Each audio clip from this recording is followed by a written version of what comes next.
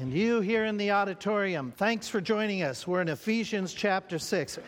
Got a quiz for you this morning as we get started. Question, what are people afraid of? What kind of things are people afraid of? Now, this is a survey that's taken and put together by a couple different groups, and they give the top 10 answers. Some are ties, but top 10 answers of what Americans are afraid of. What do you think they said? I got that all at once. Somebody said heights, right? What's that? Clowns. It's not up there. I thought the same thing. Okay. Here's what the survey said. Not enough money to retire. None of us have to worry about that. Okay. Social violence. We can understand this one, right? With the way the world has gotten. Bad weather. Storms, floods, hurricanes, things of that sort. That tied with dogs. The people are afraid of dogs. This one, diseases. Okay, it makes sense. This is right out of the pandemic. Then with diseases, it tied with seeing blood, especially your own. Okay, that would do it for most people. Then some said the dark. Some said they're afraid of flying, closed spaces. Some said snakes, bugs, spiders. They all grouped them together. Some said heights. And number one thing that people are afraid of doing, no. They feel like they're going to die if they have to do it. It is something that people don't want to do. No, it wasn't even taxes. Taxes didn't even show up. Social speaking. Speaking in public. I don't understand why that's a problem. Okay, so I'm thinking about this, and I'm basing this on some of the comments that I've heard from our congregation, that they're afraid of certain preaching. In fact, I've been told by some folk that they said, I don't know if I want to keep on coming while you're doing a series about Satan, because that's scary. By the way, it is. It really is. But is there a reason why we should take time to look at what the Bible says about him? Let me give you three reasons. Let me give you three reasons from the Bible. Number one, God and Jesus spoke about him. Jesus warned the crowds about him. He made it very clear. In fact, of talking about Bible characters, Jesus talked about Satan more than anybody else. We also know this. God's word talks a lot about these things are going to bother me moving around. So if you don't mind me putting them down just a little bit so I don't trip over them, much less the step. There's also that idea that the Scriptures is given by inspiration and is profitable for da-da-da-da-da-da. So God's Word speaks about him, so it's beneficial to learn about him because God's Word speaks about him. In fact, the Word encourages us to really understand him and his devices, where he writes and he says that we're not to be ignorant of his devices, how he operates. So for you and I to take the time to say, okay, let's do this study on the believer's armor. Let's take a few weeks and just think about it. It's biblical to do, and it's important. Is it scary? Absolutely. I came into the building a couple weeks ago late at night, and I should never do this when I'm doing a series on Satan. I'm walking through the building. I'm telling you, there was somebody else in the building with me. There wasn't supposed to be. Okay, now, to my knowledge, there was no other car here, but it followed me around the foyer. And then I felt the hand touch me on the shoulder. Okay. Later on, I duplicated the feel by pulling my coat this way. But it still gave me the heebie-jeebies. And it still just freaked me out. Do you ever get freaked out by thinking about the spirit world? Okay, no? I'm the only one? Yeah. In Ephesians 6, he tells us about it. He says about that whole idea, and we've been reading this week by week, and some of you have memorized it, where it's finally, my brethren, verse 10, be strong in the Lord and the power of his might. Put on the whole armor of God, that you may be able to stand against the wiles of the devil. For we wrestle not against flesh and blood, but against principalities, powers, rulers of the darkness of this world, against spiritual wickedness in high places. Wherefore, take unto you the whole armor of God, that you may be able to withstand in the evil day, which is today, and having done all, to stand. So very clearly, we know from this passage, we have the idea that we're in a spiritual battle. And the spiritual battle that we're against is the enemy is Satan, his demonic hordes that they're attacking. We've talked about that. We've explained that. I want to answer just a couple questions that have been coming up. And veering off, a little bit from Ephesians 6. Like I said, we're not doing our full-fledged Bible study this morning. We're going to alter it a little bit. But I want to answer some of your questions that some of you have been asking in relation to this. Some have asked this question, where did he come from? Why did God make him so bad? Well, let's clarify that. Did God make Satan? Yes, he did. Yes, he did, okay? He was created by God at creation and was originally very good. Let me just point this out. The heavens and the earth were finished, and all the hosts of them, everything in the heavens included. And on the seventh day, God ended the work which he had made. What does God say about everything that he has made up to that point? And saw everything that he had made, and behold, it was very good. Satan was created, not evil. Satan was created good. In fact, we read about his creation where Ezekiel writes, "You are the anointed cherub. You were upon the holy mountain of God. You have walked up and down in the midst of the stones of fire." And he went on to say, "You were perfect in your ways from the day that you were created until iniquity was found in you. Your heart was lifted up because of your beauty, because of your greatness." It was Satan that introduced into his own heart the evil. It wasn't God. God didn't make him evil. The question that some have asked is, then what happened? Satan led a rebellion against God when he fell. And we understand from Revelation chapter 12 that probably a third of the angels followed after him. Once they made a commitment, because of their knowledge and their awareness, they were confirmed in it. They were committed to what they chose. They didn't have a second chance or second choice, like you and I get opportunities at times. Like Jonah, a second time the Lord gave him a chance to repent and change. Once Satan made his decision, he was confirmed in that. He was committed to that. And that happened. And after that, he made that commitment. The Scriptures gives names for him. And all these names that show up in Scripture give you the idea of somebody evil, somebody awful, somebody terrible. And so they use different terms to describe him. The last term that I put up here was he's a deceiver. The way that he frequently deceives is by convincing people of this, that he isn't. There are people who are out there that are thinking there is no such thing as a devil. That's not true. Jesus spoke to him. Jesus warned about him. And so the devil tries to convince people he's a non-entity. Or he convinces people that he's innocent. He's not that bad. He's a victim of his circumstances. That he couldn't help it. That he's not that evil. He is terrible. He is horrible. He is the murderer, the liar. He is the one who is out to attack you. Some think this, he's not that harmful. Hey, if there's anything we can try to impress upon your mind, is Satan is against you. He's against God. He's against all who claim to be God's children. So he led this rebellion. And as a result, where has Satan been? Many people think Satan is ruling over hell today. That's not true. Probably the fact is he's never even been to hell. According to the Scriptures, he is walking about as a roaring lion, walking about in this planet, this world, this domain. In fact, in Ephesians, we already read it, that he is already in battle with us, that he is attacking us. He's not sitting in hell. He's not down there enjoying that domain. Nobody, by the way, Satan won't even enjoy hell. And so what happens, according to Scripture, is that Satan is around this world now, and he's not even going to see hell or anything like it until after the tribulation period. After the tribulation, that future 7 years of the worst time in all the earth, at the end of that time, Jesus is going to renew this earth and set up his kingdom on earth.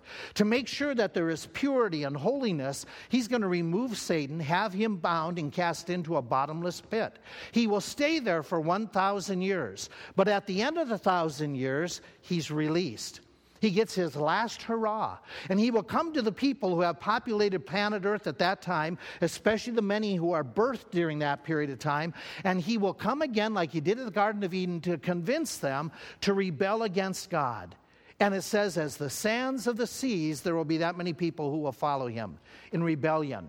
God will defeat him in that final rebellion after that 1,000 years, and only then is he cast into the lake of fire, which is eternal hell. Prior to that point, in our period of time, he has free reign, moving about. He's called the Prince of the Air, the God of this age, the Prince of this world. We even read an account from the early days of human history in the book of Job, where we read there was a day when the sons of God, angels, came to present themselves before the Lord, and Satan came also among them. And the Lord said unto Satan, where have you been? Satan answered and says, going to and fro the earth, walking up and down throughout it. So Satan's not in hell. Some of you are convinced he's in Washington, D.C., or he's in Moscow. Satan's everywhere that he wants to be. He's not omnipotent, but he's moving around. And he's influential with his hordes. But did you catch something that's in this passage? Not only does he have access to this world at any place that he wants to be, he has access to heaven. Did you catch it? Did you catch it? Satan came also among the angels that presented themselves before the Lord. The Bible supports that idea, that Satan, even during this period of time, even this wicked one, he has access to heaven at times. He goes there. What's he do? What's he do when he gets to heaven? Well, he lives up to his name. His name, Satan, means this: adversary, attacker, one who resists, one who opposes. Revelation 12 expands upon it and says that this is his job, for the accuser of our brothers and sisters, who accuses them before God day and night. So Satan has access to heaven, and what does he do? He tattles on us. As if God doesn't know, but he tattles on us. He's accusing us. And the shame of it is we give him plenty of ammo. By the way we talk, walk, and things we do wrong, it's easy for him to find accusation against us and say, God, how can you love Burgraff down in Lebanon? Look what he does. Look how he acts. Look what he says. And to my foolishness and shame, I blow it, and Satan accuses. What is his purpose? To turn God against me. To try to say, God, he deserves to be cast into hell. He doesn't deserve answered prayers. He doesn't deserve your grace. And the truth is, I don't. I don't. Hey, you want a good phrase to say to people? They say, how you doing? Better than I deserve. Because we don't deserve any of God's blessings. None of us do. And Satan wants God to turn against us, to stop loving us. But what does Paul write? But there is therefore now no condemnation to them that are in Christ Jesus. Praise God. Praise God, we're not condemned. But Satan accuses us. And not only does he accuse us of the wrong that we do, he accuses and questions our motives. He questions why we did it. Do you remember what he did to Job? Do you remember how he said, the only reason Job is following you is that you bless him. Take your hand from him. Do something horrible to him, and he's going to stop serving you. He will curse you. And so God allowed Satan to attack Job. And Job did not curse the Lord God. But Satan questions our motives. He challenges us. And so we read in scriptures about these times where Satan is pictured in heaven. We already saw the one in book of Job. We saw the other one in scripture, Revelation chapter 12. The third place in scripture where it gives us detail of Satan making accusation is the book of Zechariah. Can you find it? Okay. It's in the Old Testament. That's a hint. Okay. It's at the end of the Old Testament. Join me there. Zechariah chapter 3. It's a couple books right before the book of Matthew starts the New Testament. Zechariah chapter 3. It is an interesting text. It is an account. It is one of 8 different visions that Zechariah the prophet gets from God Almighty. And in this vision, he's going to see heaven. And he's going to see a trial taking place in heaven. And so for you and I to understand it, let's set the scene of this passage. What has happened is, by the end of the book of Chronicles, the Jews who had lived in their land under the kings of Saul and David and Solomon, and then many who followed, the Jews were in the land of Israel for many, many years. But they disobeyed. And because of their disobedience, they were eventually taken out of the land. Now, while they were in the land, even under the good kings, they have not been observing everything in the law. Do you remember that you had these years of Jubilee, these Sabbath years? Every seventh year, what were they supposed to do with the land? Let it rest. A year that everything just rests. And they were supposed to then have everything conducted in a very low-keyed sense. And then every seven years, they would not only have the seventh year of rest, but they would have the year of Jubilee on that 50th year, another year of rest back to back. And that was to help the land, help the crops, help with the economy and all that. Well, as you went through the period of the kings, they didn't observe it on a regular basis at all. That would be like shutting down all of America for 1 year. Be very tough. And so they didn't do it. And as a result, they missed 70 different Sabbath years and Jubilee years. So when God took them out of the land at the end of Chronicles, he said, I'm taking you out, and I'm going to take you out for 70 years to make up for all the time that you did not worship me in those 70 years the way you were supposed to. And so they're out of the land for 70 years. And at the end of the 70 years, Daniel gets that vision that they're going to go back within the next year. The other prophets, you got Ezra involved. They're all of a sudden saying, hey, we want to get back into the land. And the Persian king, the new empire now is under Persia, they decide that they're going to let the Jews go back. And they're not only going to let them go back, they're going to let the Jews go back and rebuild Jerusalem, and not only Jerusalem, but their temple. And so a group of Jews heads back, 50,000. Not many, but 50,000. They get back and they start rebuilding Jerusalem. They start rebuilding the temple. And they spend 2 years on building the temple, and then they stop. They've got the foundation laid, but they got tired. They got preoccupied. They quit the job. And the temple just sits there, foundation only, for another 16 years.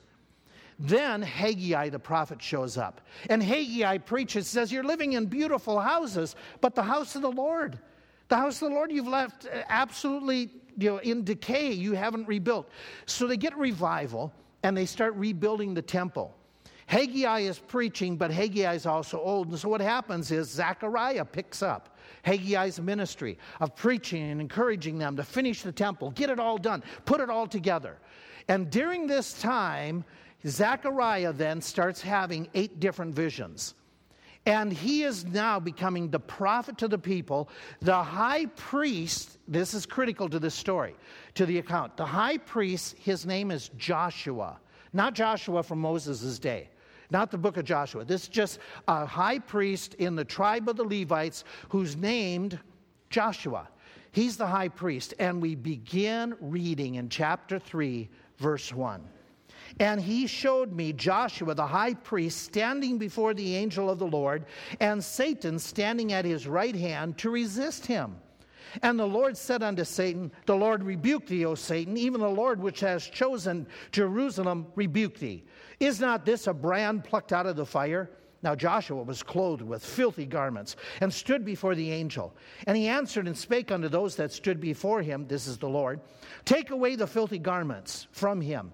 And unto him he said, behold, I have caused thine iniquity to pass from you, and I will clothe thee with change of raiment.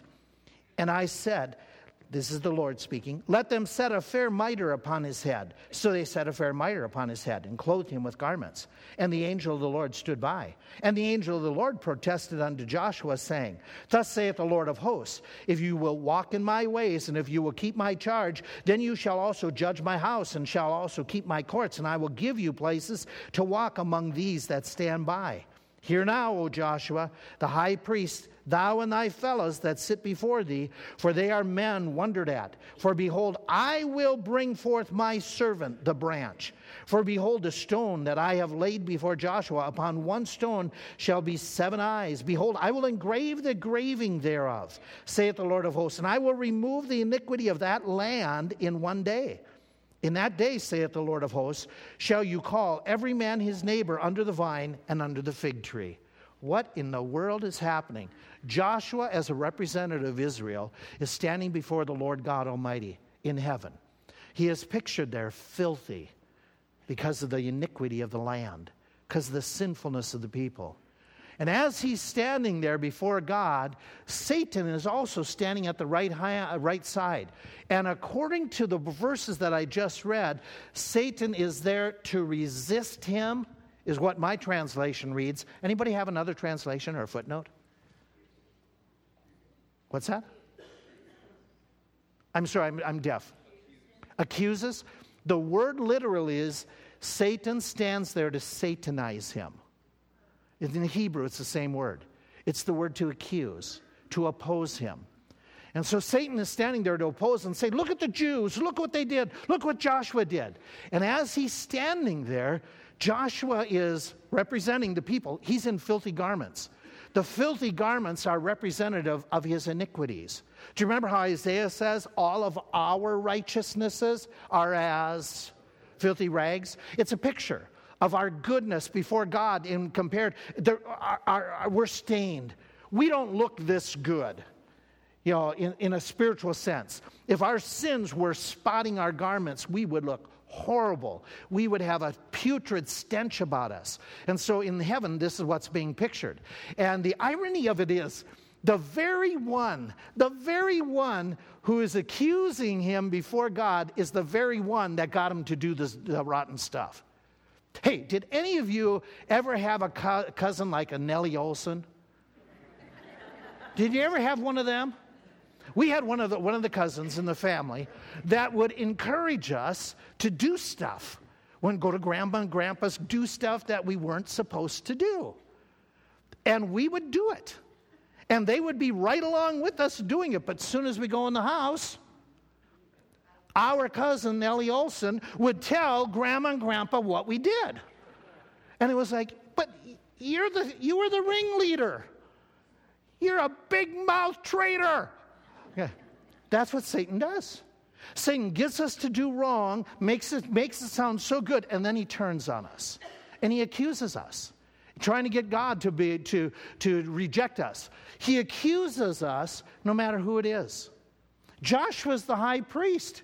Joshua is the chosen person of Israel, the highest in all positions. Doesn't make any difference. Doesn't make any difference. Satan's going to accuse. Satan's going to attack. It doesn't make any difference what our position is. It doesn't make any difference if pastor, deacon, teacher, parent, boss, leader. It doesn't make any difference. Satan's going to accuse. Satan's going to attack. And so not only does he attack, he is attacking people who are doing good things. Joshua was serving. That idea, standing before the Lord, was the idea literally of worshiping before the Lord. And while he's worshiping, Satan's pointing out his blemishes. So even while you are doing good things, you come, you worship, you read your Bible, you pray, you do those delightful things that the Lord is pleased with, Satan is even going to accuse you of doing it for selfish purposes like he did Job. It doesn't make any difference who you are. It doesn't make any difference what you do. Satan is going to find a flaw and he's going to accuse you. He's going to accuse me. And like I said, the shame of it is, we more often than not, we give him stuff to accuse us with. And so he's attacking us. I'm sure he's accusing that the only reason you came to church this morning was supposed to, and he's saying something evil about many of you who are here, but he's questioning your motives. And so he attacks that way. And no angel, not Joshua, is able to shut him down. They're not able to say, be quiet. Don't say that, you liar. Nobody. Heaven is silent except for one. There's only one that can shut him down and shut him up. Did you see it in the text? It says Lord capital.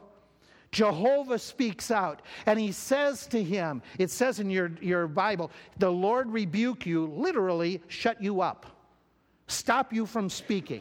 The Lord, Satan, even the Lord that chose Jerusalem, shut you down. Stop it. Don't say anymore. Quiet. Now in this text he goes on and it makes it clear God has come to Joshua's defense. And in particular he's going to be described as the angel of the Lord. You see, in heaven we're not left alone. We're not all by ourselves, and all of a sudden he's accusing us. And this is the beauty of the text. Satan accuses us, rightfully or wrongfully, he accuses us, but we have someone in heaven who will defend us. We have an advocate in heaven. You know, when in my haunt, you all know this, we love Williamsburg. And so when we went down there one of these last times, we sat in the courthouse for several sessions to just hear different people talk about how the court system worked. Very interesting in early America. They believed in the idea of, what's the phrase, you know, not a long court case. With a jury, just an expedient court case. You know, quick, let's not have something long and drawn out. And so what they would do back in colonial America is if you were on trial and you were being judged by several people of your peers, let's say the 11 or 12, whatever the number may be back at that time, they would take them into a room in this courthouse. The room was about, that they had to step in, the room was about this size of the platform, and I'm talking up to the bear. So it was just this area. The 11 men would go in there, and they would stay in there without any water, without any food, without a bathroom break, until they made the decision. That would expedite things, would it not? And the other thing that I learned is most people who were taken to court, they did not hire a lawyer. They represented themselves. The reason being, back in those days, they said this: if somebody hired a lawyer, they were probably guilty, and the lawyer was going to know the loophole to get them out. Otherwise, they would defend themselves. Wow, aren't you glad we're not left that way in heaven? Aren't you glad? We need a lawyer in heaven. We need somebody to come to our aid. We need somebody to speak on our behalf. He's the advocate. Who is that? Well, in this passage, it talks about the angel of the Lord standing by Joshua and basically opposing Satan. Who is the angel of the Lord? Watch several things that come out of the text, and you tell me who it is. Joshua is ministering before this entity, this heavenly being. He is distinct from Jehovah. He is associated with him, but he's distinct. As well, he is called Lord, Lord. As well, the angels do exactly what he says. Give him a mitre, change his clothing. As well, he is the one who is able and responsible for removing Joshua's iniquity. As well, we go a little bit further. He says that he's going to be coming sometime in the future. In the future to Zechariah's message. Back in those days, somebody's coming. I'm going to be coming. In fact, he is described as the branch. He is described in this text as my servant. He is described in this text as the stone. Who is it? It's Jesus Christ. It's Jesus Christ. It's Jesus who comes to the defense of Joshua and bids his case and stops Satan's accusations and attacks. What does he do? Well, according to this text, he shuts Satan up. Oh, thank you, Jesus, for doing that. We need that. He also orders the filthy garments to be removed. Oh, thank you, Jesus, for removing our dirty garments. Thank you that Jesus can take away our sin. As well, he causes Joshua to have new clothes, a change of clothing, clean garments that aren't spotted with sin to be put upon him. Just like it says that Jesus Christ, who knew no sin, took upon himself that we might be made the righteousness in him. He shares with us. So his presence of holiness in the sense that standing before the Lord, what does God see? God doesn't see our sinfulness anymore. God sees the righteousness of Christ covering us. Wow. Fantastic passage. He says, okay, according to this text, who's he willing to help? Well, Joshua, the sinful priest. He was willing to come to his aid. He was also willing to come to the aid of the entire nation. He talks about how the iniquity of the land will be removed, how he's going to help out all the Jews. He also in the New Testament says, if we sin, and he's writing to believers, if we sin, we have an advocate. We have one who is willing to help us out. Oh, and it also says, and not for our sins only, but he is also willing to advocate for the sins of the world, for the unsaved, for those who have yet to believe. He is willing to come to their rescue if they but believe. He is an amazing person. What does it all mean for you and me? How does this all gel together? What it means for you and me is that we are guilty. Yes, no? Just to make sure, okay? What does the Bible say? All have sinned. That's all of us. What's it say? All of us have come short of the... There is how many righteous? None. Okay, that's us. We're all guilty. Satan can accuse every single one of us, but Jesus is willing to advocate, to be our lawyer, to be our defender before God. And as such, he comes to our rescue. There's a story that came out of a reality of a court system not too long ago. The lawyer who was defending somebody accused of murder, they didn't find a body. But they had all the other evidence that the person must have passed away. And so they put this person on trial for murder. And so as they were doing their concluding arguments, the lawyer, the defender, said to the jury, I have a surprise for you. Just to make sure that you understand, my client is totally innocent. In 2 minutes, the so-called victim is going to walk through those doors. Well, the time is ticking down, and everybody starts wondering, really? Really? There wasn't a murder after all? In fact, all the heads turned as the lawyer was saying, 10, 9, 8. Guess where everybody looked? To the doorway. 5, 4, 3, 2, 1. Everybody's watching the door. Nobody came through. Nobody entered. And the lawyer said, you were all watching. You were all looking. You must have some doubt. If there's any doubt, you cannot find my client guilty. And he sat down. The jury is dismissed. In 5 minutes, the jury comes back. And the jury finds him guilty. The lawyer was amazed. The lawyer went to the head foreman of the jury and he said, how is it that you didn't find my defendant innocent?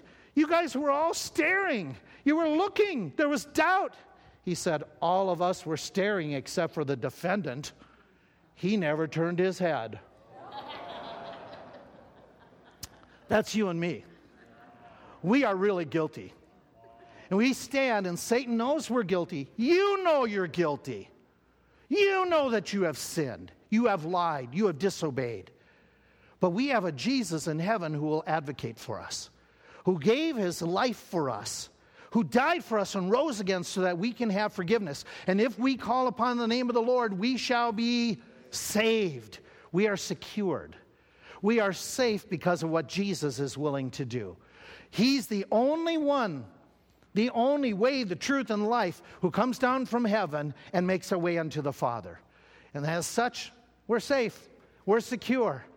If Satan accuses you and me, we have an advocate in heaven that says, but they're mine. They've believed on me, and I've given them my word that I will forgive them and give them eternal life. Father, you can't condemn them. There is therefore now no condemnation to them that are in Christ Jesus. So we're safe. We're secured. We are also individuals that, as this text talks about, he's our propitiation, our covering. We are individuals who are not only safe and secure, but we're supposed to serve him. We're supposed to respond. Did you see the text? Did you see what Jesus says, the Lord says to him as the story unfolds?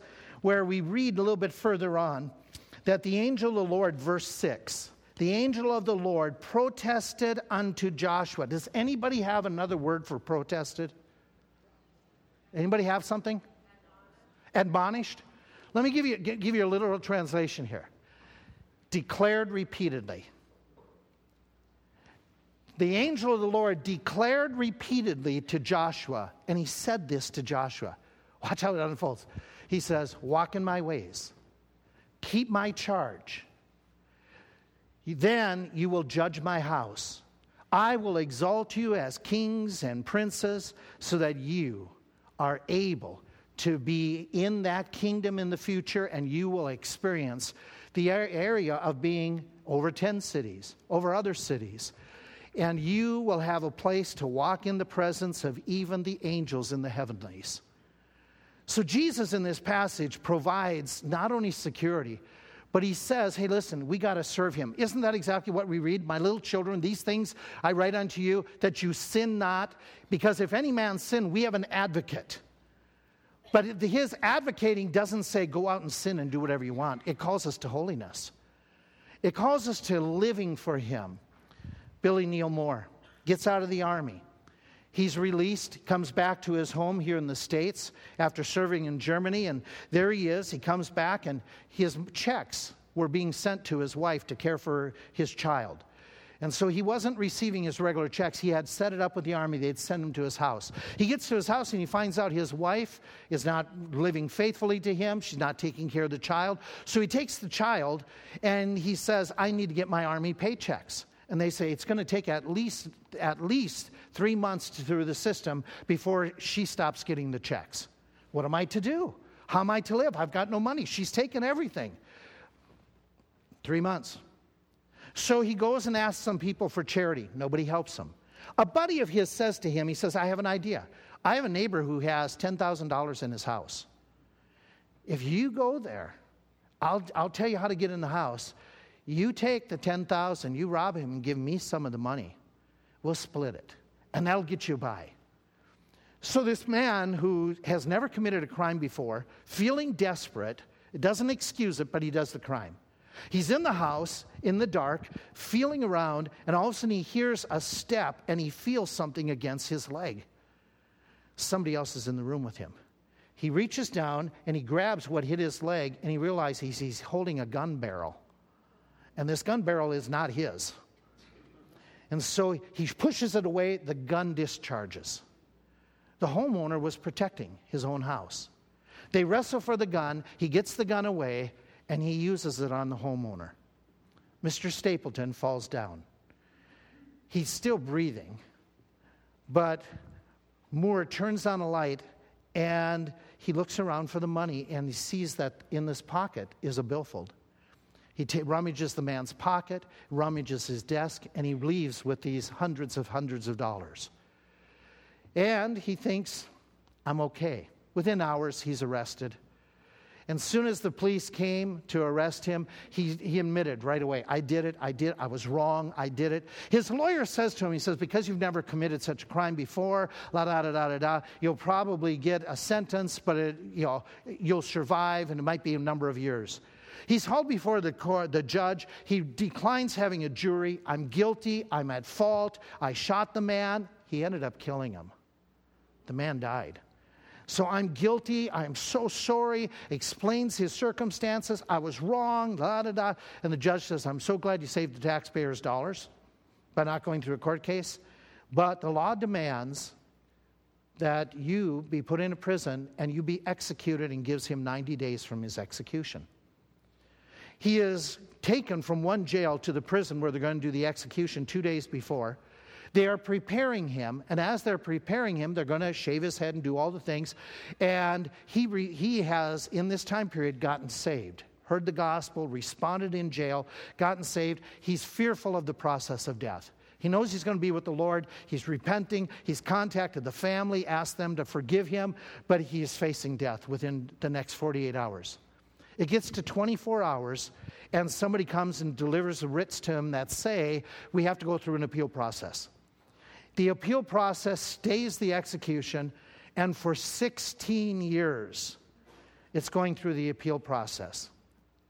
The people who push the appeal process is the Stapleton family, who have forgiven him when he asked for forgiveness, who come to see him and visit him, though he has killed one of their family members. They befriend him. They even plead his case. And then some 20 years go by in total. He is released from prison, but he's put in the custody of the Stapleton family. Together, they begin a ministry traveling in the 90s to churches around America, preaching on grace and forgiveness. And they talk about how they are bonded in Christ. And when Moore speaks, as he spoke multiple times, he made it very clear that he owes everything to Jesus and this family who forgave him. that his life was no longer his own, that he was rescued. My friend, your life is no longer your own. You have been bought with a price. Jesus Christ gave his life for your forgiveness.